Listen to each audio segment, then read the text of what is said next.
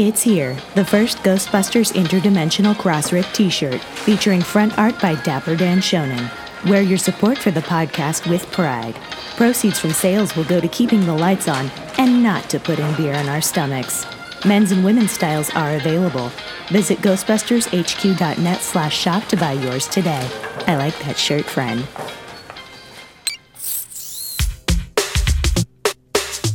Hey there, fellow conductors of the Metaphysical Examination, and welcome to the Crossover. This is episode 402. Yes, we are back for another episode of Ghostbuster podcasting this week. We have a little bit of news, but also we're going to be talking about the demise of real Ghostbusters. There was an article that Comic Book Resources had out that talked about the 13 dark secrets of the series, but it gets us talking about what exactly made it go away, and actually what made Saturday morning cartoons go away in general.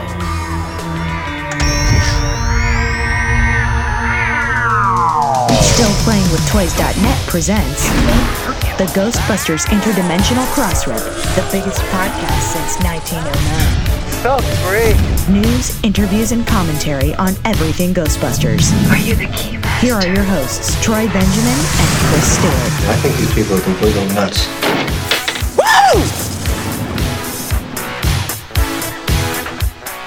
Unlike last week, where I realized that I rendered without an audio track that was muted. I don't think that many people noticed, but which audio track was muted? Oh, was it as in you noticed and then you quickly replaced it, or? Yeah, I noticed and then quickly replaced. Yeah. There's a transition in between where you didn't hear like our usual, like the stingers that you made. That it's like, what is the magic word? Please, wasn't there. So there's like 2 seconds of silence as you and I are patiently waiting to segue into something else. There we go. I did the same thing. Like Halloween 2 years ago, there was a whole song just not there. There's 2 minutes of dead air. Enjoy it, kids. There you go. It's very existentialist. I hope you guys are looking within yourselves and figuring yourselves out as this moment of silence occurs. Listen to the void listens back to you. Yeah, the void. There's no silence now. I wish, man. We're in the process of delivering a movie for Sundance that was due on January 4th. Please note that it is currently January 10th or 11th or whatever the date is today. I have no idea. So yeah, and you've been crazy busy. You've been working on. You got a Kickstarter going? What's happening? Oh no, it's not yet. Oh, it's starting. It's coming soon. It's coming. Okay. It's coming soon. Long story short, we have a game. I looked it up, actually. It's as of January 4th. It'll be 5 years since this game came out. It's when we decided to be our own masters. So we became publishers as well as devs of our own game. And that's 5 years ago. But about a year ago, we started working on a tabletop version of it. And so we've been working on that. And that game's pretty much done and ready to go. So it's just a matter now of getting it out into the world. So we're going to kickstart it probably in about I'd have to look at the date. I don't have it on hand here, but within 2 weeks' time. So what the stuff that you've been posting, because if you don't follow the Kerberos Productions Instagram, you should. It's awesome. Nobody does. I don't really talk about the company on here. No, you should though. But so what is that a final version of the game, or is that like the prototype? What is that thing that you're posting the photos of? That is the 98.5% done prototype. Yeah, like so we have a really nice board printed up, but it's not finished on the back. Does that make any sense? So it's a folding board. It's a 6-fold board, like you'd see in other games and stuff like that, like folding boards. Only they skip the put something on the back step. Rather, they just do the joint and then they put the and then they game glue top. it or something. Oh, okay. Well, yeah. I mean, it allows you to have your final art rendered out at professional level. It's just cheaper because you're not getting them to do all this meticulous paperwork stuff on the back. 2 copies of the game. It's like you're already making bespoke prototypes of your game. It's like you want to keep the price down, sort of thing. Sure, so that makes sense. That's what it is. Yeah, we have. That's cool. We 3D printed off our figs ourselves. We have a Form 2, whatever those photosensitive resin 3D printers. Yeah. So we did all our game figures. It's a miniature tabletop game that mimics the PC game. And yeah, so you hundreds and hundreds of items to find and hundreds of monsters to run into. Nice. And, it's that's cool, man. Well, yeah, it's well. If you had asked me 5 years ago what I thought I'd be doing as a game developer, it wouldn't be a tabletop game, but ironically, it kind of works out fine because when we started the company, which itself is 14 years old now, we kind of made it a point in our business plan and executive summary and things like that when we were talking to people that, look, we're not just video game nerds. We're game nerds, period, which at the time wasn't really all that sexy. And now it really is. If you were a video game dev, it was all about the future and the pixels and growing up on the Nintendos and all that, which we did too, of course. But like our CEO, Martin Cyrillus, is that he has a room. I don't know if you follow any board game sites, but people like to post the wall, as they call it, which is just their shelf of board games. Yeah, he has a room of board games. Wow. Like he's got oh god, his stuff goes back to some of the old paper war games. Like literally, it was like, here's a map of Germany, here's little cutout tanks, and go for it. Like they're not fancy at all. Like just so that's where his design brain's at, and as well as video games, and we're all like that. So we've been telling people for years, yeah, we just make games in general, but it was just sort of a talking point. There was no real way to demonstrate it. And now here we are, right? The kind of the second coming of tabletop gaming's here, and things like the form printer allow us to prototype figs in a way that we could, you couldn't do it before, like without hiring a sculptor and stuff like that. Do you know what I mean? Like it was just and then shrink it down and have a mold made, and the whole or process. Contacting, Ad Magic is the company that. So they're one of many, but I like working with them quite a bit. You can go to them; anybody can really, and just. Get your game printed up. Like I want to see if it works, and you get them to print it. And the funny part is so let's see. You go buy some of these, big box, lots of fake games in the store and all that. You're looking at like $100 game, right? It's look at Cryptozoic, the Ghostbusters game, perfect example, right? Like you buy that one, the base one, which still has a considerable amount of figures and all that in it. That's that's a $90 game. Yeah, it gets pretty right? pricey. Yeah. Yeah, so you can get stuff. Well, not counting the figs. The figs are kind of above and beyond because you got to get the printer and all that sort of. There's certainly a time and energy overhead too. But just the base board game. Like if you're like, I'm going to play this prototype, and here I'll sub in somebody else's miniatures, or I'll use these generic tokens or whatever. You can get all the cards and the boards and all that for a one-off test one printed out for about $100. It's a whole new era. It's so yeah. Anyways, long story short, I have committed myself to 14 years of running a video game company, and it's been a year of learning curves. Just refiguring everything out for the tabletop. Yeah. Well, our artists, it's like, and now you must make figures. And they're like, not a problem. This is exactly the same thing we do with the video game. Right. Okay, good. Martin, design the game. Yes. It's technically easier because I don't have to wait for people to program it in. I can, all right, great. And then they look at me. Find a printer in China. Oh, is there a book? I don't know. Oh man, I mean, it sounds like a fun problem to have. It sounds like that would be a cool challenge to like now. Yeah. You've been an avid tabletop gamer for so long. Now, can I reverse engineer it and create my own? And yeah, that's cool, man. I'm glad. I know you didn't want to talk about it on the air, but I'm glad you did because that's exciting. It's not that I did. Well, it's not that I didn't want to. I kind of keep them separate. I try. Yeah. I prefer it if there's ways to link the two worlds, then at least there's a tenuous link. And I should say the Chinese printing manufacturers and all that was me a year ago.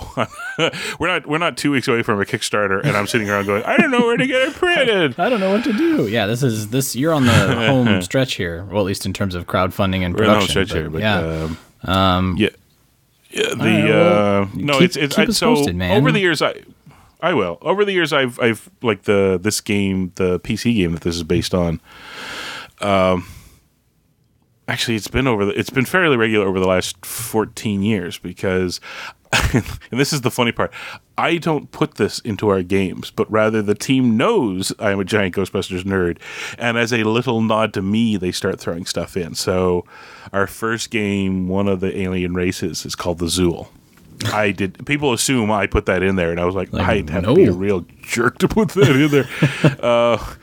But my team, I guess they like me enough that they put that in there. The last game, The Pit, the one that's being turned into a board game, has a handheld sensor device, which bears a striking resemblance to somebody else's handheld sensor device and things like that.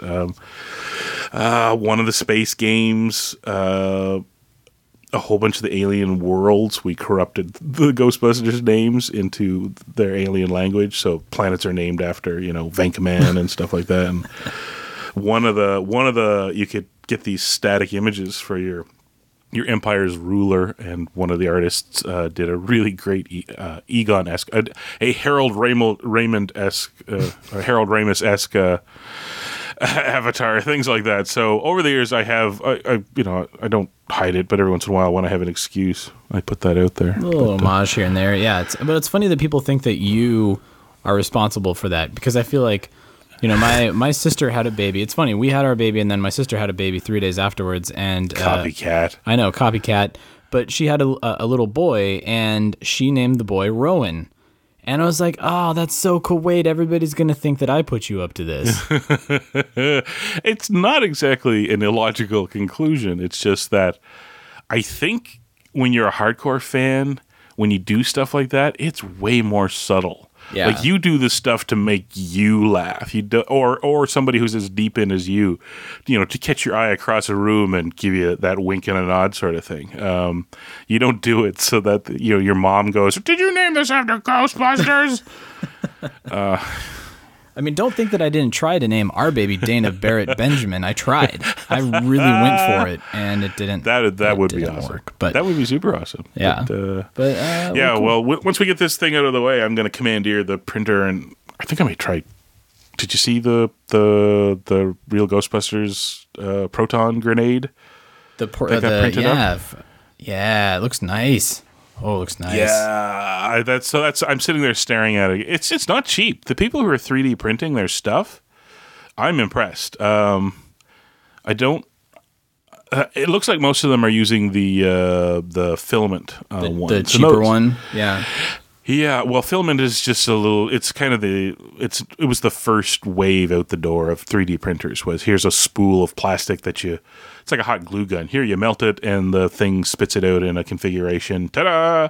But resolution only gets to a point. But it's great for, say, printing out a thrower piece, and then you sand it or put a little filler in places, and hey. That's, you get a pretty sexy, well, I've seen some people, somebody else, I forget their name, I apologize. They basically reverse engineered the model files out of the Ghostbusters, the video game, and they've been printing off pieces of the video game thrower. Oh. So stuff like that's really sexy. But even then, spools are basic stuff is like $20-25 a spool. Cheaper if you shop around, but then again, if you buy these more durable ones for so you can bang it around and it doesn't break on you, it's probably a little bit. But so yeah, you're spending spools $20 at a time. The resin printers, it's like American $150 for a liter of this stuff. Yeah, and if you imagine a liter and then kind of that volume spread out, say a liter could be turned into a single thrower. That's not cheap. You just spent $150, but right. But at the same time, you get exactly what you've designed in the computer. It's some prototyping with these things. It's pretty amazing, actually. I'm really kind of excited because it kind of snuck up on us. Like, I remember the Kickstarter stuff was 4 years ago. People were like kickstarting these home 3D printer units. and people were getting kind of excited about it then. But it was, even then it was like the Kickstarter stuff is getting it for thousands of dollars. Yeah. Now you can buy one of those filament ones for a couple hundred sort of thing. The couple of thousand will get you one of these photosensitive resin ones. And, they've got all these other generation ones coming along, too, that are just, or more to the point, they're making the earlier ones faster and more accurate and all that sort of thing. So it's people are sitting around talking, in 10 years, we will be doing X. And I'm like, I think we're like within 3 years of people do it. Within 10 years, we'll have our replicators from Star Trek that, we get our tea Earl Grey hot from because it just can synthesize it that fast. 2017, we never really, we didn't do a thing in retrospect. And had we, you and I sat down and worked out all our, notable Ghostbuster stuff for 2017, by my recollection, I think we could officially call 2017 the year of the 3D printed props. I don't really recall. I remember people talking about it in 2016, and maybe one or two people tried a couple of things. I know models were made early on, like the cane topper, from the hood ornament, the ghost hunt hood ornament on the Answer the Call Ecto. Yeah. That model got made, about the time the movie came out, because I remember standing in line to go in, and one of the guys there had his that he had printed out. But I think people dove in headfirst on the prop stuff, like basically at best at the end of 2016. 2017, it just kind of, it rocketed. Sort of exploded. Yeah, I mean, when the new movie came out, I do remember everybody was throwing stuff up onto like Thingiverse. Like, here's the files that I created for the new thrower, and here's the new, I've put the box that you can put the LEDs into. I've modeled that and I put it up on Thingiverse, and it was almost like, here, I've modeled this and I put it up there if you want the model, or if you want to have it printed out, again, at a pretty hefty cost. I tried to do it and it was like, $600 to print all of the parts that I needed. And I was Why like, am I talking to you about way. 3D printing? I forgot you have a printer, don't you? No, I wish I did. Or you were just talking about I was just doing it remotely, because there's all the services now that you can upload an object file to, and then they print it and they send it to you in whatever 3 or 4 weeks. But it costs a lot of money, man. It does. Well, costly. You will understand why then as a company we did the math. Like we did the first couple of our figures with some guys in town that had a Form 1 or a Form 2 printer, and we really liked the results, but we were doing the math and we're like, so we got a year of prototyping. You got how many more figures you want to do? And if it doesn't work, or if it breaks, or if we have to adjust the design, what's that going to cost us? And we just did the math. In the end, we were like, makes more sense to get one. Yeah. It's a production cost. We'll write it off, all that sort of thing. So yeah. And then you can use it to print out things for your Blitzway figures, right? Of course. I can't afford the Blitzway. What? figures. Those aren't. What are you talking about? I saw you post a photo on the social medias of the boxes. Is that not yours? No, I checked. I wish I checked in. There's a hobby store that's been relatively close by, and I've never been in, and I've been looking for a good local hobby shop since I moved to Secret Studio North, and went in. Great place, very Japanese, like those high-end Transformer posable models.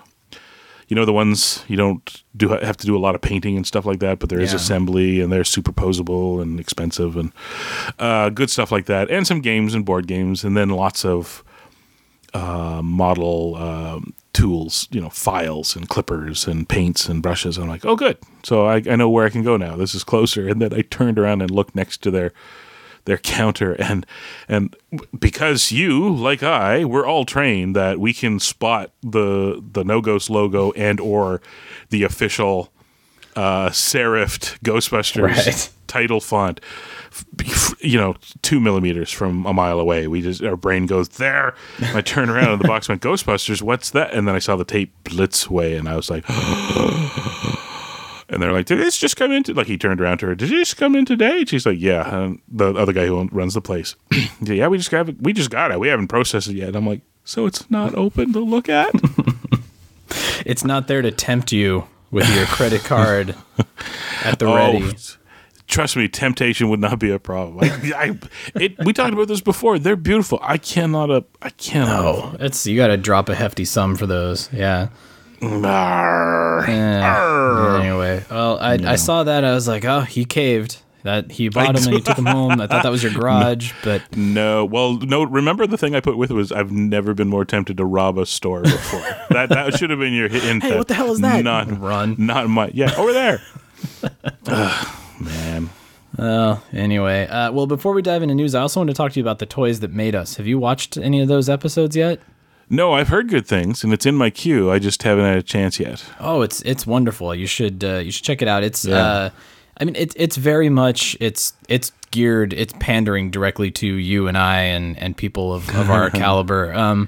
But the first, I think there's 5 episodes. There's Star Wars, G.I. Joe, Barbie. I think that's maybe it. That's I think it. It's just those 3. Yeah, and then the other ones are coming later this year. But they're even the Barbie one, which whatever, I didn't really care, is really interesting because all of these people are claiming credit for the Barbie design, and there's the whole story with the German toy that it's based off of, and so they really do a really excellent job. But the Star Wars one brings up Kenner and how Kenner was this tiny company in the Kroger building in Ohio, and Star Wars turned it into this huge multinational corporation. And the entire time I was sitting there, I was like, I would love to see them talk about maybe not Ghostbusters toys, because they can't dedicate a whole half hour or hour to Ghostbusters, but maybe to Kenner in general, like showing them doing all of their Police Academy, RoboCop, Bill and Ted, all of their licensing tie-ins, and then getting Batman and going crazy. And then sure enough, I saw you post on social media, somebody was like, why aren't they doing a Ghostbusters episode? Do you think it could carry a full episode? Is there a story there, or it's just really like, hey, we did all of these toys and there were a lot of variations on the 4 guys? Well, I don't know what they say. I think you might be able to argue it because the G.I. Joe ones and all that try to carry over into modern era. Like all of them tried to at least touch on. Oh, the G.I. Joe one is like 90% the modern era, really. Yeah. You mean modern as in the 80s stuff? As in the 80s stuff, 60s? Yeah. I think they know their audience is like the 80s nostalgia. They're like, there was this toy in the 60s called G.I. Joe. It was a huge hit, but let's talk about the 80s. I think you could make an argument for it just because the one company, bought up by other companies. And I don't know. Now that you brought it, and my instinct was it was such a big phenomena at the time that you might be able to do it, but yeah, I think it would almost make more sense to the phenomena of Kenner itself in the 80s was just such a Kenner was such a crazy thing. Like they were synonymous or a two-parter. with if you're going to cover a company, maybe do it in 2 parts, because then you can actually spend a good dedicated chunk of time looking at Ghostbusters and then rolling into TMNT and like other movie tie-ins, that kind of thing. I think Ninja Turtles is probably a shoe-in. That's got to be one of their episodes that's coming up. But yeah, I think you could anchor it on Ghostbusters, TMNT, and then drop in these hopeful, Saturday morning tie-in things like Mask and stuff like that, and some of their other like RoboCop and Police Academy.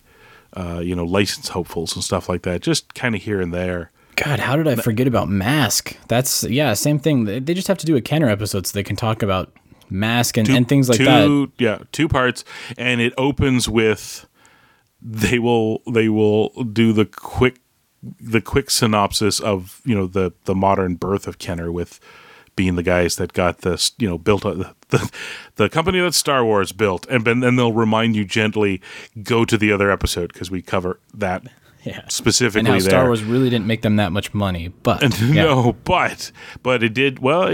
Name got the name out there, and from there they went on to all these other things. So, all right, well, hopefully that's in the cards. I hope they make a ton of these because they're so much fun. The way that they cut them is entertaining. They're documentaries, but they're fun, and we breezed through all 3 of them in one sitting. Yeah. They're just that good. So I thought it was a British series that I watched a bunch of years ago.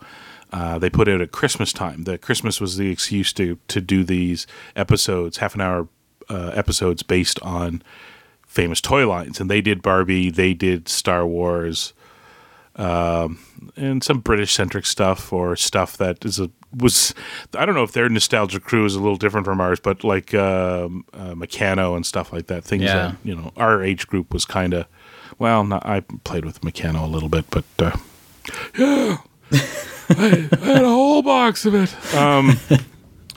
Lego needs to be done. Like, holy cow. Yeah, that's true. Lego. I bet Lego's got to be in their next handful of episodes because I think they have 6 total that they said they were doing. So there's got to be another 3 coming here sooner than later. That's true. There might be. It might be Lego. I think actually now that I mention it, somebody mentioned that Lego's in one of the next ones. Anyways, no, that makes sense. But anyway, go check them out. If you guys out there haven't watched them, you should totally watch them. And then hopefully, maybe fingers crossed, Ghostbusters hits there. All right, news. Let's do it. And this time I'm going to render out the audio layer so you guys can hear the stinger. Here we go. Hang on, Peter. I have some news from the world of Gozer. I got some pretty cool stuff cooking up over here if you want to just turn your head. Multiplanar curling emanation. Yeah, well, here's your next month's cover of GQ. Check out the aura on this sucker.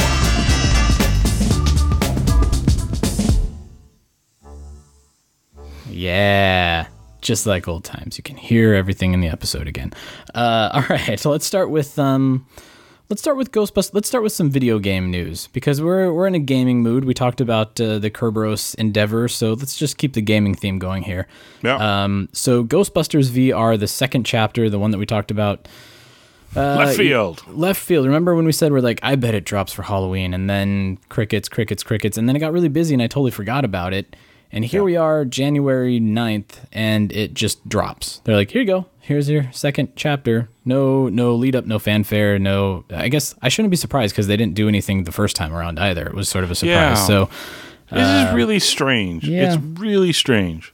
I have a feeling this is the final chapter. I'm getting that sense. Maybe that's why they waited a little bit, but because it's Firehouse and Showdown.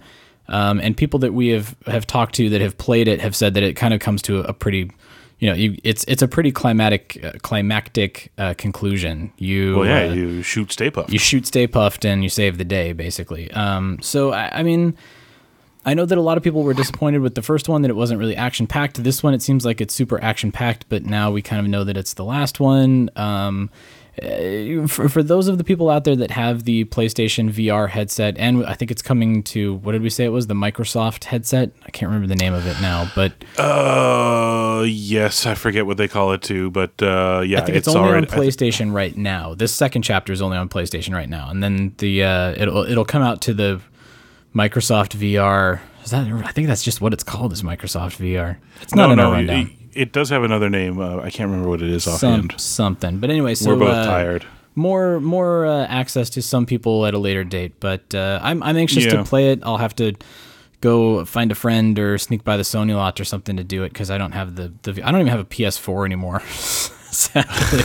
So I definitely don't have the VR. But I never had one. So I know. But more disappointing news for me, probably for some people too. The Void at Disneyland opened just this past week, and I was like, yes, this is great. I'm gonna go to Downtown Disney. I'm gonna get to do the Ghostbusters Dimension again, and no, it's only the Star Wars attraction at these Void locations, which I guess makes sense. It's Disney. They probably don't want to. I would put my money on that one. Yeah, it's not entirely surprising, I guess, is what I'm saying, but there's a little bit of disappointment because I was looking forward to doing it again, but I am looking forward to doing the Star Wars one. So now that said, win-win. Now that Disney owns it, and it has to be maintained, and there's a technical support thing that has to go with it. If you have one Void set up in the LA area, the greater LA area for Disneyland, it's slightly easier to then open up a second one without the Star Wars. Do like the arcades where they have multiple attractions that you can go in, or do a touring roadshow. We keep hearing that they're talking about doing that, but the cynical thing is that Disney bought it, and slowly but surely they will make decisions that kind of keep it in Disneyland and Disney World around the world, and the expansion elsewhere will just kind of nope. This just in, Chris Stewart confirms that Sony is being bought by Disney and the Ghostbusters property will... No. That is not what I said at all. Sony, a division of Disney. Yes. I know some people were cheering for that, and I was like, do we not remember the days when monopolies were not a good thing? Yeah, we need a little competition to keep stuff moving, but moving a little bit, but anyways. Yeah. So for those of you that are near the Toronto area or New York, I would definitely go hit up the Ghostbusters Dimension attractions while you still can, because I have a feeling the Star Wars one is going to be so well received, and of course it's Star Wars. Everybody's going crazy for Star Wars, including myself. Yeah. So I have a feeling that they might do some renovations, at least in the one up in Toronto, because that's a proper void location. I don't know. I still have this sneaking suspicion that they will use the Star Wars one as a draw.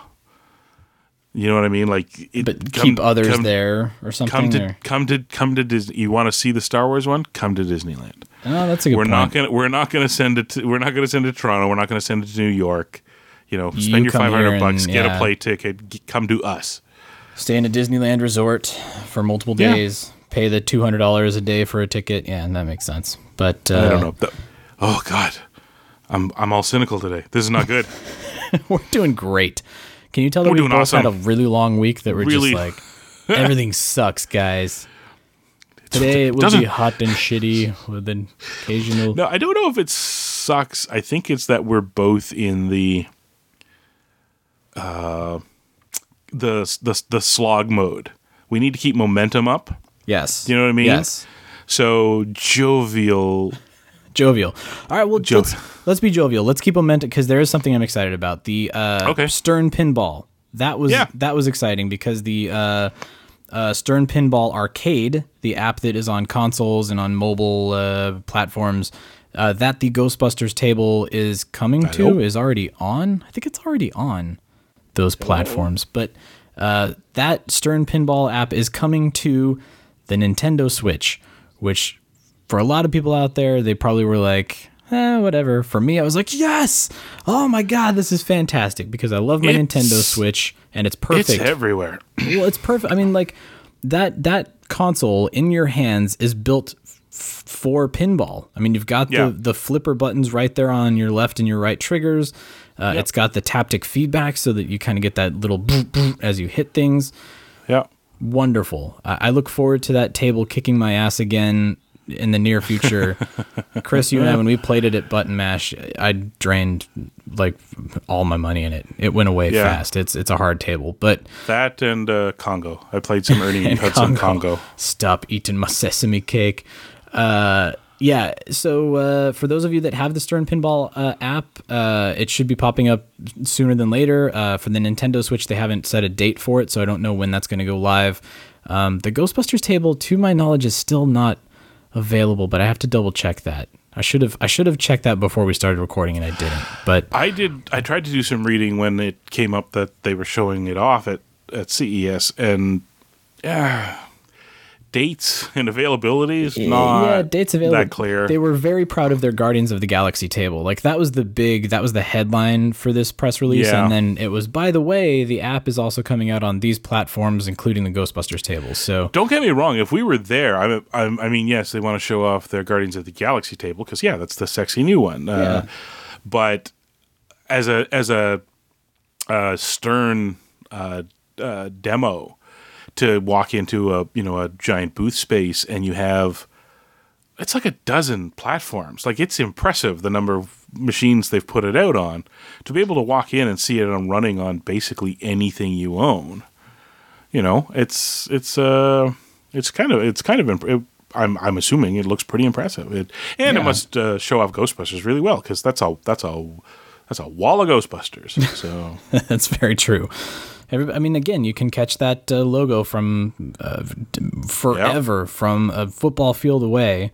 Yeah, everybody's system is probably hooked up to as big a screen as possible, with the exception of anything that's handheld. Like, if it wasn't 100% clear, it sounded like they had the Switch running there, which means it's on a little stand and people walk up. But everything else, the PlayStations and the Xboxes, all running up on a screen, and everybody walking by can see it. So, and seeing Ghostbusters, pretty nice. We'll take it. We'll take it, absolutely. So okay, here's somebody who did announce dates. Stern, we're looking at you with judgmental eyes right now. With a tisk tisk and a tut tut. Yeah, exactly. But Playmobil. Actually, for Stern and looking at Ghostbusters VR, tisk tisk. Yes, and tut tut. Absolutely. Stop surprising us. Stop surprising us. We like surprises us.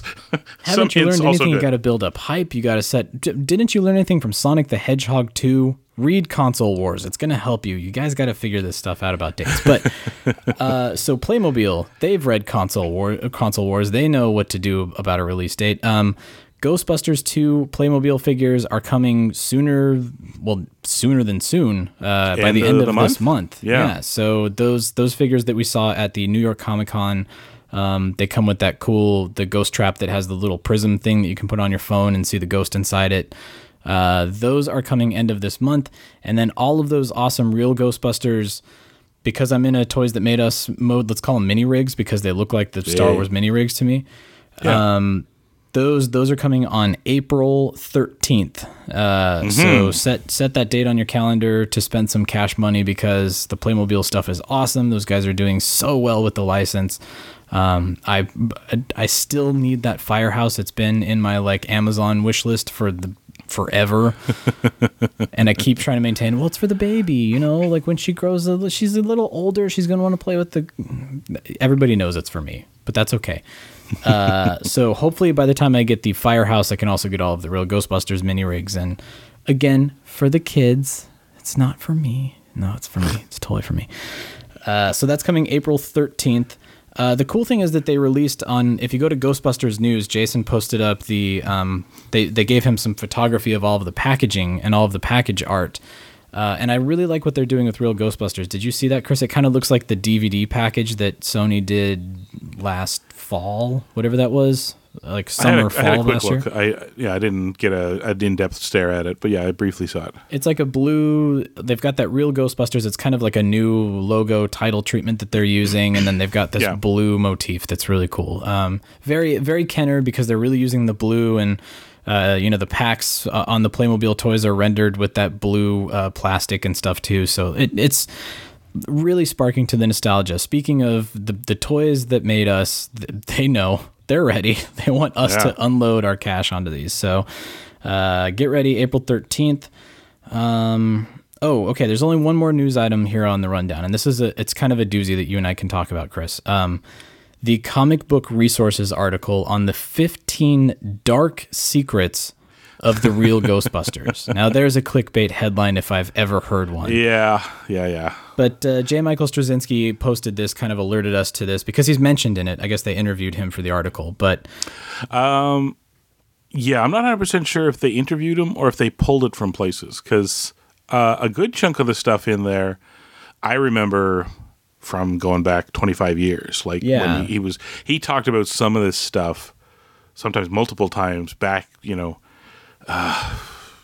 pre-message board era, like when it was listserv and stuff like that. Right. He was in there posting stuff up, and so Janine's glasses, because kids hate sharp edges. That was actually new to me, and I didn't. That was new to you? I remember stuff from the Time Life, like all of the Q5 ruining Real Ghostbusters. I remember that from the Time Life documentaries. But Janine, interesting. The glasses changing because kids are afraid of sharp objects. Well, they argue that kids were afraid of sharp edges. Yeah, what? It was literally a think tank that was paid a huge sum of money to come up with answers. It didn't matter if the answers were correct or not. They just pulled them out of their butt and people went with them. Because, if you stop and think about it, obviously there was never been sharp-edged anything in cartoons ever until Real Ghostbusters. Nobody ever used swords or pointy things. But it also did fill in quite a bit of extra stuff too, and it did highlight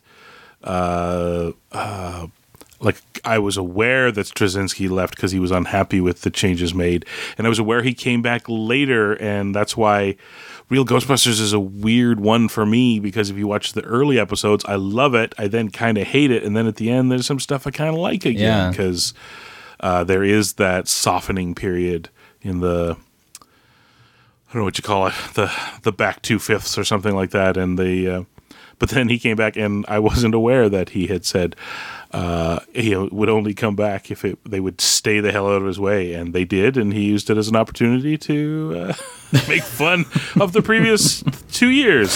So what I took from this article that I did not know, or maybe never made the connection with, like all of the things that the guys were commenting on in the actual episodes that were happening behind the scenes. So, for example, the Filmation debacle.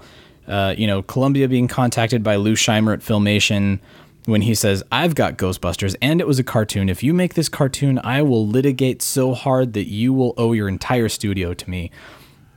And they go, fine, we'll name it the real Ghostbusters and it'll be totally different. That sort of like brash behavior we already kind of knew about. But what I never made the connection that Ghosts Are Us was a direct answer to that. The first episode out of the gate of this cartoon series is literally making fun of the Filmation Ghostbusters. Like that crew, the Ghosts Are Us crew, was supposed to be the Filmation Ghostbusters. I don't know why because I'm completely oblivious, maybe because I don't see those connections unless somebody like holds my hand and they're like, look, that's supposed to be the gorilla and that's I'm stupid, guys. I'm very aloof. But little things like that, and the Janine glasses, that was sort of a revelation in this article. But the whole thing, I was sitting there trying to figure out this Q5, which was the company that came in. This is one of the companies that sits with kids and they do the focus group testing and they watch them play with toys and they watch them watch television and kind of see what keeps their attention. They ask them what they're scared of. They ask them what they're happy about. And they collect all of this data, and then they end up going to companies like Mattel, and that's how you end up with Masters of the Universe. How do I know this? Because I watched The Toys That Made Us on Netflix currently talking about He-Man, and that's exactly what He-Man was. It was this focus group tested data that people, they poured over, and they're like, well, boys love power. They love strong characters. They love all of these things that they sort of check all the boxes off. So I'm sitting here thinking, like, why? Ghostbusters was doing amazing. It was a huge property. It was really successful. The toys had to have been selling incredibly. 1989, the second movie comes out, which boosts it even further. Why do they hire this company then to come in and completely overhaul everything? That's what I didn't understand. And is it because because I need people to hold my hand and tell me the connection here? When they jumped from syndication to ABC, is that where that shift occurred? When ABC said, well, you're going to be on Saturday mornings and this is not syndicated, this is national broadcast television. You have to adhere to these standards, and we want to make sure that we hit all of these focus buckets of all these kids, and we want to appeal to numbers 1 through 50 on this list. Is that what happened? I don't understand that. I think you could make that argument. I think an equally good argument could be made for, and I'm sure you've run into this before too. We're all kind of familiar with the phenomena that, if nothing else, we've all heard stories when it comes to movie and television properties. If the property didn't begin with the executives who are currently holding it, they either got to get their hands into everything about it, or they dump it. Because it wasn't theirs. And I think an argument could be made that, I think your instincts are right, that the shift, because that's about the time that all this went down, the shift was because, it was a hot property. They wanted it for their Saturday morning lineup, but it wasn't theirs. So all of a sudden a bunch of executives needed to prove that, it was all about them. And no better way to do that than, hire this focus group to come in and, change everything, right? Because you got to change it or you can't claim you made it better. And, and then if it falls apart, you just point at it and say, well, it came to us flawed. That's just always the way it goes. That's so crazy. I mean, I know there's that old adage that you can't go into something making something that people will like all of the filmmakers that say that they're making movies, and while they're making it, they're like, people are gonna love this is gonna be so great, and then it comes out and there's crickets. They're when you have that mentality that you're doing something specifically because people will like it, and then it sort of fizzles out. That's sort of a common trend. So I'm wondering if that's what happened here. Is, you know, Ghostbusters was a movie that didn't come out for kids. They were surprised when kids sparked to it for whatever reason. They saw the technology, they saw these guys busting ghosts, that it sparked their imagination, and all of a sudden kids love it. Let's make a cartoon. Then they hire, literally, and this is in the article, they hire the cream of the crop of writers, and all of the Saturday morning people are you know, climbing over each other at the Deke offices trying to get a job on this show. So they're hiring strong writers, and they're making it a good show, and people like Straczynski are writing these amazing episodes dealing with crazy things that we should not have been watching as kids. But they're doing it to make a good show. They're not making it because we know that people will like this. We need to put Junior Ghostbusters into this because every kid will want to live vicariously through these young, strapping characters that are completely relatable according to our focus group data. And so I don't know. It's like they went into it to make a good show. They succeeded. The show was successful. The toy line was successful. But then these network executives come in and say, well, we need to make this more appealing to kids. We need to make this reach a broader audience. Or, like you say, they want to put their own stamp on it. So the only way we can do that is to change it and completely start over. I think it's one thing to examine something and go, they are responding very strongly to this, so leave that alone or put more in, compared to stuff that isn't getting the same reaction, but mistakenly assuming that means it's broken and it needs to be changed. Like forgetting that sometimes, you know, stuff has more of a slow burn reaction or more of a challenge to people. It creates, you know, so the brassy, you know, punk glasses Janine, I don't think if you sat a bunch of kids down, I don't think she'd pop up the same way Slimer would. Yeah. So to them, it makes perfect sense to go Slimer, good, more Slimer. And then they go, Janine, not high, get rid of her or change her or whatever sort of thing. The mistake make her being more motherly. That was the thing that was in the article. Like, make her more nurturing and motherly so that kids relate to her. The mistake is that I think she as she was, you know, helped frame the stuff that worked. Her reaction to Slimer as, you know, because remember, she was pretty, you know, sassy and, you know, like the dog that's not hers and they're kind of at odds, but she loves him anyway, sort of thing. That was her and Slimer. Like, get out of there, stop eating that, you know, that sort of thing. Changed her to a mother. She was kind of mother to all of them. It's like, well, see, Slimer's not as much fun when Janine's like that sort of thing. Exactly. It's not the troublemaker anymore. It reminds me of, you heard the stories about World War II, the redesigning planes as they came back. Yeah. Do you remember that one? So they invited all these experts in and they said, here's these, you know, come out here to the field, have a look at these planes. These are the ones that landed. What do we do? You know, since these are the ones that survived, what do we do to improve these planes so that more of them will survive and come home? So they immediately sat down and started noting where, you know, bullet holes were concentrated. And most of them went, great. Look where we can tell, thanks to these, where all the bullets are concentrating, like where they're most likely to get hit and how.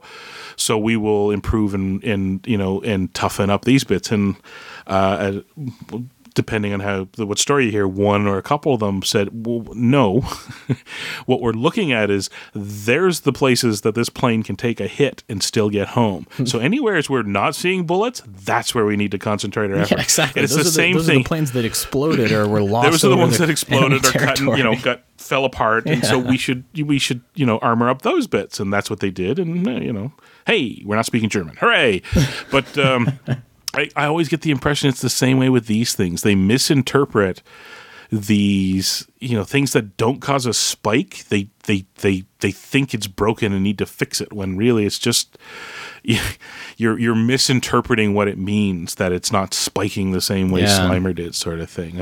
And remember, this is the same line of thought that took the cartoon based on the movie about four guys and their sassy secretary in New York fighting ghosts and dialed it into mom secretary, puppy dog ghost, and 4 kids. Like, you know what I mean? Like, they retooled it by the end to, we should put some junior Ghostbusters in there and maybe dial down the guys. The guys. You mean the one the property's named after? Yeah, and bring in a stereotypical Italian chef and... Oh, yes. By the end, it was just like, how about we leave the guys out? As a matter of fact, don't sit down with a pen and paper and make note how often particular members of the 4 guys show up in this super cartoony version, because we wouldn't want you to read anything into that at all. And we're going to put the focus on Slimer and his ice cream truck driving friend. And it's like, what show did you guys buy? Because we're not there anymore. Yeah. By that point, I was happier. At the start of Real Ghostbusters cartoon, I was mad when I'd see Ghostbusters in the TV Times and I'd turn on the TV and it was Filmation Ghostbusters. By the end of the run of Real Ghostbusters, I was happy if I saw Ghostbusters, flipped it on, and it was Filmation's Real Ghostbusters.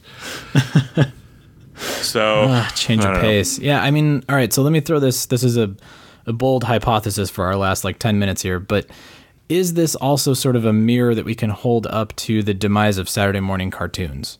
Is this a prime example here of, I know that once the FCC and all of these groups that were focused on children's development kind of gleaned onto the fact that these were just glorified toy commercials, then things started changing. You had to provide educational content. They started monitoring the Saturday morning cartoons to make sure that they were not just toy commercials for whatever the vehicle was that was coming out that fall. So I know that is a part of it, but I'm wondering, because these focus groups are coming in and they're making all of these changes and they're overhauling something like Ghostbusters to a point where there are no Ghostbusters in the show anymore for whatever reason. And then you look at Nickelodeon, where they're like, who cares? Here's Ren and Stimpy and crazy shit like Rocko's Modern Life that doesn't make any sense. It's surrealist and we can do whatever we want because we're on basic cable. Yeah.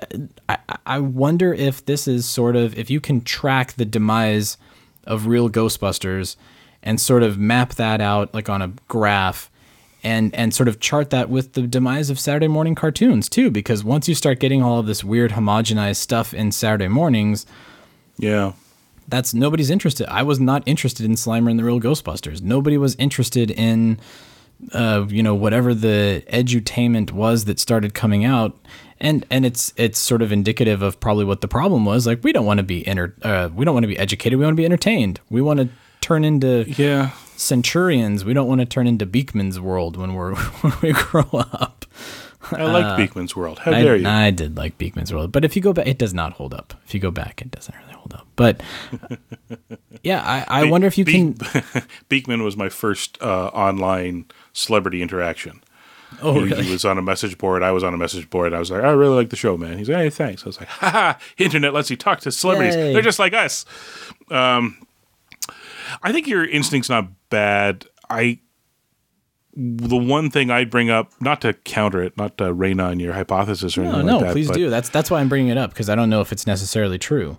One of the things I collect that's not Ghostbusters, although it certainly overlaps with it, is I collect copies of the Saturday morning lineups they used to print in comic books. Oh, yeah, yeah. And when you look at those where they go, here's this year's lineup, we forget. We're cherry picking the stuff we love and remember and all that. There was a lot of stinky stuff. That's true. There was a lot of garbage. Yeah. Part of Saturday morning falling apart was just, it's conceivable that if we looked at it, it just hit a pit it never climbed out of. They just did not have the one or two hits to keep people hanging in there until a couple more things came along and bolstered it or whatever. I think the timing also overlaps pretty. You mentioned basic cable.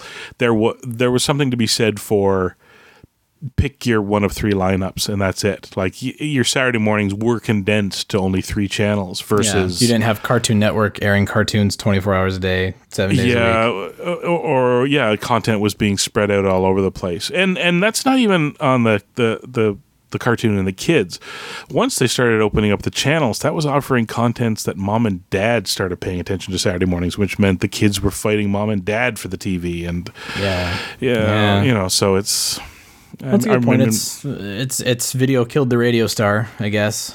Yeah, I mean, by 97, when I moved out here, I remember Saturday and Sunday mornings on TBS, you'd get a couple of cartoons in the morning, and then they'd fill the rest of it with Star Trek and monster trucks. Like, it was, it was a race to the bottom to fill content wherever you could, sort of thing. And cartoons, let's be honest, like, what I just outlined for you there was also part of it, too, is money. If you're, you and I could write a book on it. The amount of time we've talked about it here, it's a problem that we see now. That like we're into the land of thousands of content platforms, and which means if they're going to put content out, their budgets are really low. And this was the more channels that went out there, the more this. It's an inverse, relation graph sort of thing. So 97. They could fund one or two shows, and I think we're probably TBS was funding, Saved by the Bell for quite a while. But let's be honest, Saved by the Bell, not exactly super high production values. A syndication bundle they paid for Star Trek, and then the rights to broadcast monster trucks wherever it was, that week sort of thing. That, like they were already heading in the direction of how can we do this cheaper? No money. Yeah. Cartoons, not so much. And the people who did get cartoons out, they had to be, kind of cheap and crappy in places that were looking to build their, had a little bit of money to throw at building. So MTV, like about the time Saturday Morning died, a couple of years after, MTV got their liquid television up and running, and that was kind of the start of the modern era of animation, which was it's not for kids. Yeah, and it'll be some hipster artists that will skimp in some places and not in others, like Ren and Stimpy and Beavis and Butthead and Aeon Flux and all those ones. Also, again, to support my theory, think about how many episodes of those shows went out at any given time. It was scattershot, and they weren't doing whole season runs. You know what I mean? Like, Aeon Flux was half a dozen episodes. Yeah, it's not like a lot. Yeah. Ren and Stimpy was every once in a while. I guess that's true. It was what they could afford, probably. But I mean, you're not wrong. I mean, the fact is that they started staring at it, going, "Wait a minute, you can't be spending Saturday mornings, telling our kids to eat sugar cereal and buy toys and all that. Like, why not? That's fun. Come on." But I think there's other factors. The death of the network kings and the need for content, and that brought budgets down because, I mean, you look at Deke making Real Ghostbusters, they were already starting to cut corners because they would send certain bits out to, was it Japan? Yeah, it was Japan. Yeah, it was all the Saban people. Yeah. And that's funny in its own right because Japan, to get people to animate out of Japan now, that's not cheap. Like I don't even know where the current. I think it's South Korea. I think it's the Korean animation studios now. It was. I have a feeling that's shifted now too because I think they've built up enough of a reputation. Sorry, but it was like here's the storyboards. They'd send it out. The real fancy action stuff Japan would animate, and the rest of it, like the driving scenes or stuff like that, would be done in Burbank by Deke sort of thing, and they'd slap an episode together and. You and I have both seen and talked to guys that collect animation cells, and they keep track of that stuff, and they're like, yeah, look at this crappy mistake here compared to this, Japanimation level cell. It's a high level of detail 2 minutes here. later, and just He-Man. What's his name? James Edick, who did Serial Geek magazine, and still does technically, I guess. Yeah. But I know. Yeah. I know he just gets interviewed for things like The Toys That Made Us on Netflix now. God, I really need to just get them to sponsor this episode. Absolutely. Yeah, he's on the He-Man episode too. I should have assumed because these days, that's kind of his bread and butter. He's an absolute He-Man expert. And I remember him talking online and stuff like that, or some of the books he wrote on it, comparing like, you know, he'd be like, look at this piece of garbage from this episode, and then 3 minutes later, look at this masterpiece. You know what I mean? Like, it was just. But Filmation was notorious. I mean, it's a whole other tangent with his stock animation and the like close-ups of faces where only the lips move to save money and things like that. But yeah, I don't know. I think that there's something to be said for like the maybe this is a good bookend for the Toys That Made Us on Netflix. That looking back on that nostalgia that we had for Saturday mornings, that stuff stuck with us. Yeah. And I guess maybe that same sort of thing will be happening with kids who are playing with, you know, the toys that they're getting from their favorite Nickelodeon show or their favorite Disney Channel show. Yeah, I mean, so many people that I know, youngins like your kids like yourself, going on about the mighty Moopy Power New York Rangers or whatever they're called there. I would love to watch that show. I never watched that. I kind of, you know, at the fringes appreciated what I understood about, speaking of going cheap, bringing over footage from Japan and then, you know, filming, you know, California kids to the non-uniform bits and stuff like that. Same thing. Or Pokemon. I mean, the love a certain, you know, 4-year generation has for Pokemon lost on me. And I watch, you know, my son now just you know, enwrapped in Teen Titans Go. Yeah. And I have a sneaking suspicion that, you know, when he's older, he'll remember that one. You know, probably not Paw Patrol, probably not the kiddie stuff, but Teen Titans Go is the weird one that's burning itself into his brain, so... Yeah, it'll be interesting to see 20, 30 years from now what the nostalgic I love the 80s type show is and what they're pining for the days of after the demise of all broadcast media and it's all online or it's all YouTube channels or I don't know something. But series I of love tubes. the 2000s. I love that. Oh man, it's gonna happen. I'm sure it's already happened. Watch, there's gonna be like a CNN show about it or something. But anyway, so yeah, very interesting article that sparked this discussion. I'd love to keep talking about the demise of Saturday morning cartoons until the cows come home, but we should probably wrap it up. But I know, but yeah, go check out that article. It's a lot of there's interesting stuff in there, especially if you aren't aware of this sort of primer for the real Ghostbusters, how it started and how it ended. Don't wait another minute. Pick up your phone and call the professionals. Go, Ghoststoppers! I'm sorry, we'll do it again. We want to hear from you. Leave us a voicemail on our call-in line at 470-242-4742. That's 4702-GBHQIC. We also have a Facebook page. You do? And Twitter accounts. Spence is dead. No kidding. Just give me the address. Search Facebook for The Ghostbusters Interdimensional Cross Rip. On Twitter, look for Troy at Ghostbusters HQ and Chris at Proton Charger. What the hell are you doing? If you like what you hear, please take a moment to give us a review on iTunes. Be sure to recommend us to your friends. That makes good sense. Don't wait another minute. Pick up your phone and call the professionals. Once again, our call-in line is 4702-GBHQIC. That ought to do it. Thanks very much, Ray.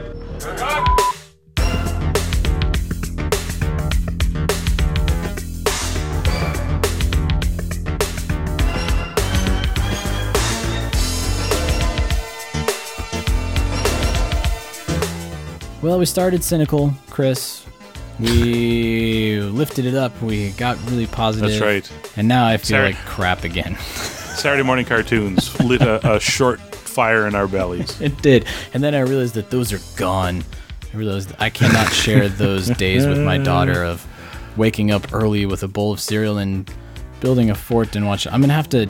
Somebody out there's got to have recordings of like the ABC lineup from 1987 or something that I can watch. But they do. But if I can do the obnoxious thing and impart my 5-year head start I've got on you as a father of a small child, I would recommend trying to find the ways to find the common ground. Does that make any sense? Yeah, that makes sense. I lucked out that Thomas really tweaked early to Scooby-Doo. There was something about it that just did. He was not frightened. People are like, oh my God, he must be scared. And I was like, I don't know if anybody was ever scared of Scooby-Doo. No. Oh, and the new Scooby-Doo is funny. But the new ones, yeah. Well, he and I watched the one before Be Cool Scooby-Doo, which was a revelation. The Mystery Incorporated. Scooby-Doo Mystery Incorporated. That was amazing. And then, Be Cool Scooby-Doo. He loves that to death. So things like that, or Teen Titans Go, Steven Universe. I was, aware of Steven Universe, but, he really digs it, and I've kind of been digging it too, so... Yeah, and those things lend themselves well to Ghostbusters eventually. Like maybe he'll clue into like the Scooby-Doo aspects of Ghostbusters or the Steven Universe aspects of Ghostbusters. He's not super hot on Ghostbusters yet, but he's well aware of it, and he does watch it from time to time. It's just that it's not his current favorite. Yeah. But Dad likes it, so it's not cool, man. That's where it is. And I guarantee you, this is a good way to go about it. Sooner or later, your wife will say the words "screen time." Yep. And there will be a discussion about it.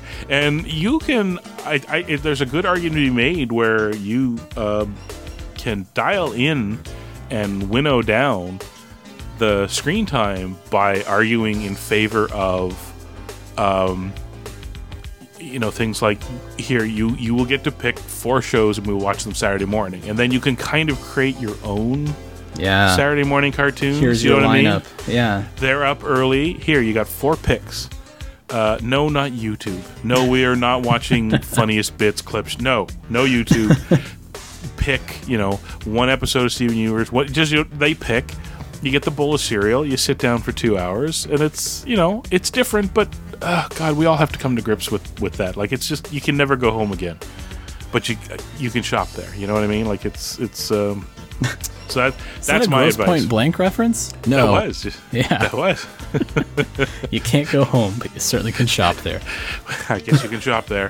What are you doing here? What are you doing here, man? I work here. 10 years. 10 years. 10 years. God, I love that movie. I that's what I'd recommend too. I've heard a lot of people bemoan the. And there is room too. You can say you can pick 4. Daddy's going to pick 1, and then that way, you can insert like, let's try watching a Batman animated series episode, or let's try watching a Ghostbusters, or what have you. And you get that same thing. You get to share the Saturday. You get to share what it was like for you to a degree, as best as you can. Today's thing. And like I said, I'm not making that up. Like that's kind of what Thomas and I do. We sit around, and that's what we've been watching. I try to lump them together. Yeah. He has to spend the rest of the week dealing with other things. We have once a week, we have the family movie night, which usually means we watch, some movie. And I'll say it right now, Boss Baby, surprisingly good. Hot take, Boss Baby, surprisingly good. Better than you would have thought. It's pretty good. Better than it deserves to be. That's probably true, yeah. I'll also give a surprise thumbs up to Storks. So there you go. Oh, okay. All right. Well, I mean, I like this advice. I think this is, because I certainly don't want to be the parent that is like, I like this, therefore you have to like this. And then I can be like, look, my kid loves Ghostbusters too. No, that's not. I don't want to do that. It will never work. Yeah. No, you can't do that. No. So that's a good way to do it. Just kind of sneak some of the stuff in there and see what happens.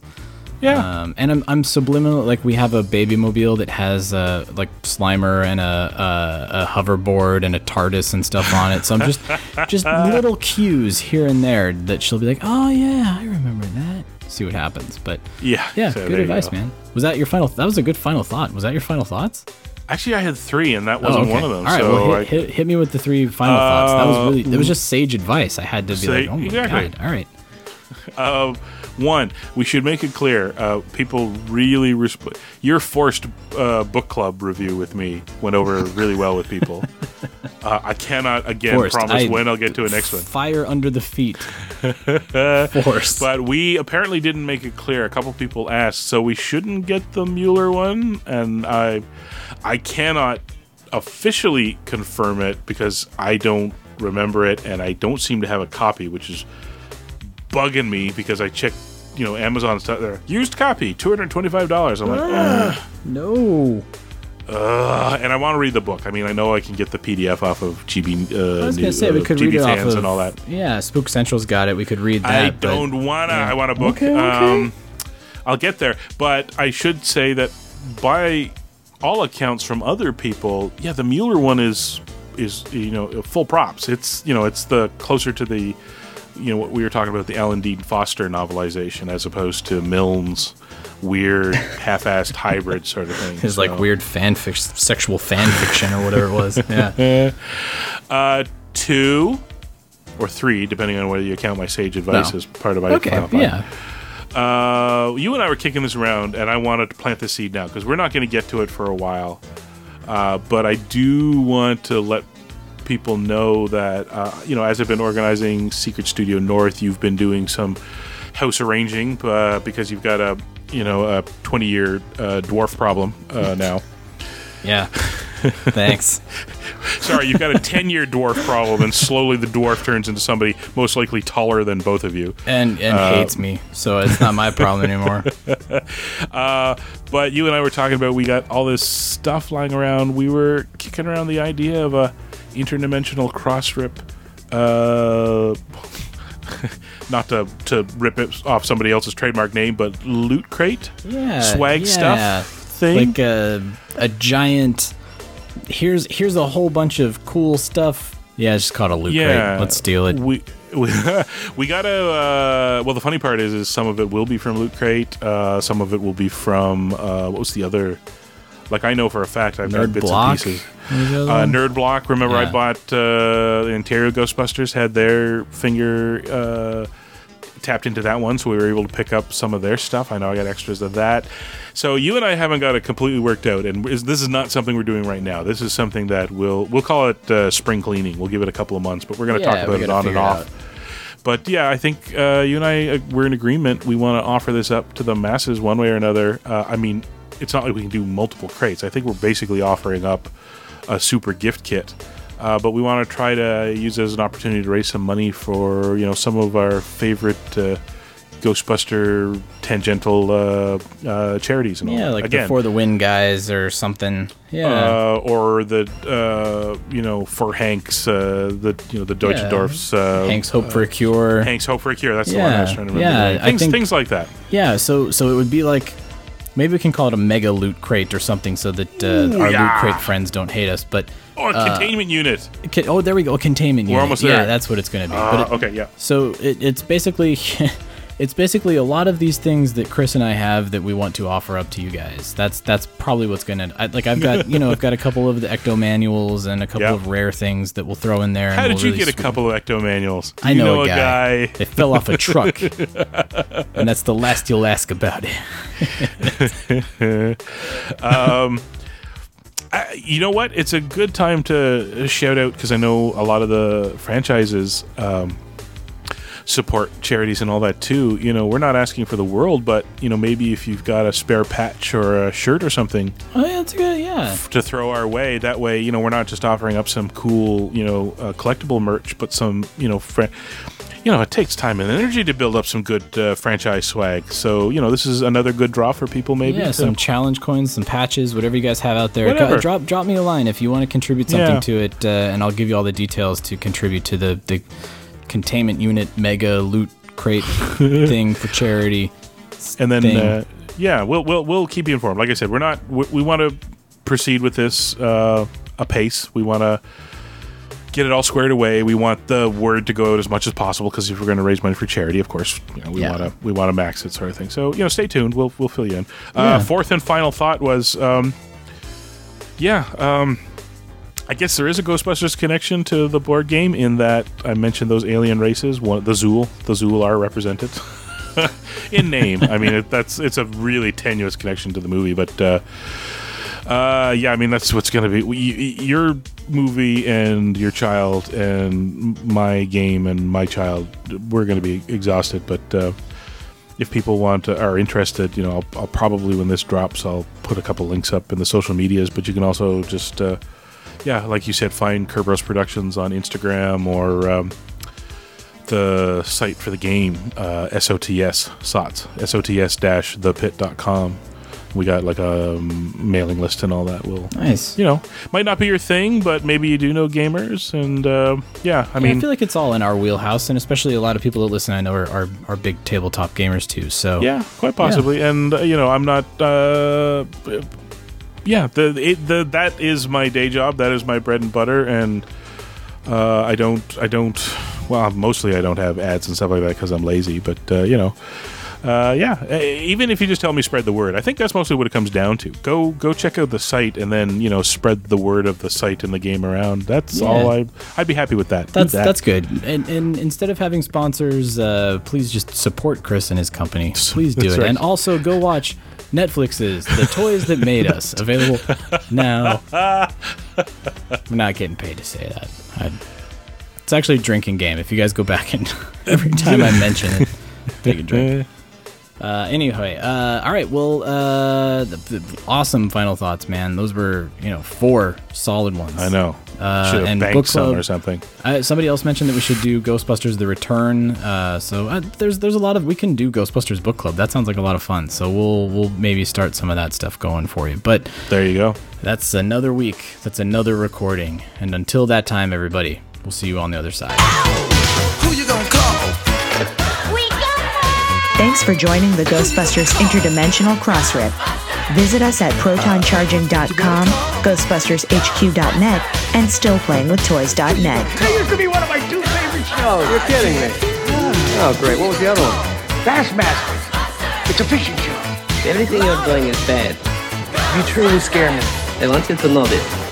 Next week, though, hairless pets. Weird.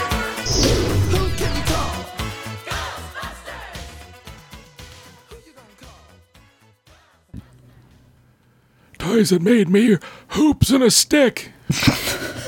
Damn kids. Tin Can. You ever play Kick the Can? What the Twilight Zone the movie episode? Kick the Spielberg. That was Spielberg's episode. When are you people going to do an episode on paper airplanes?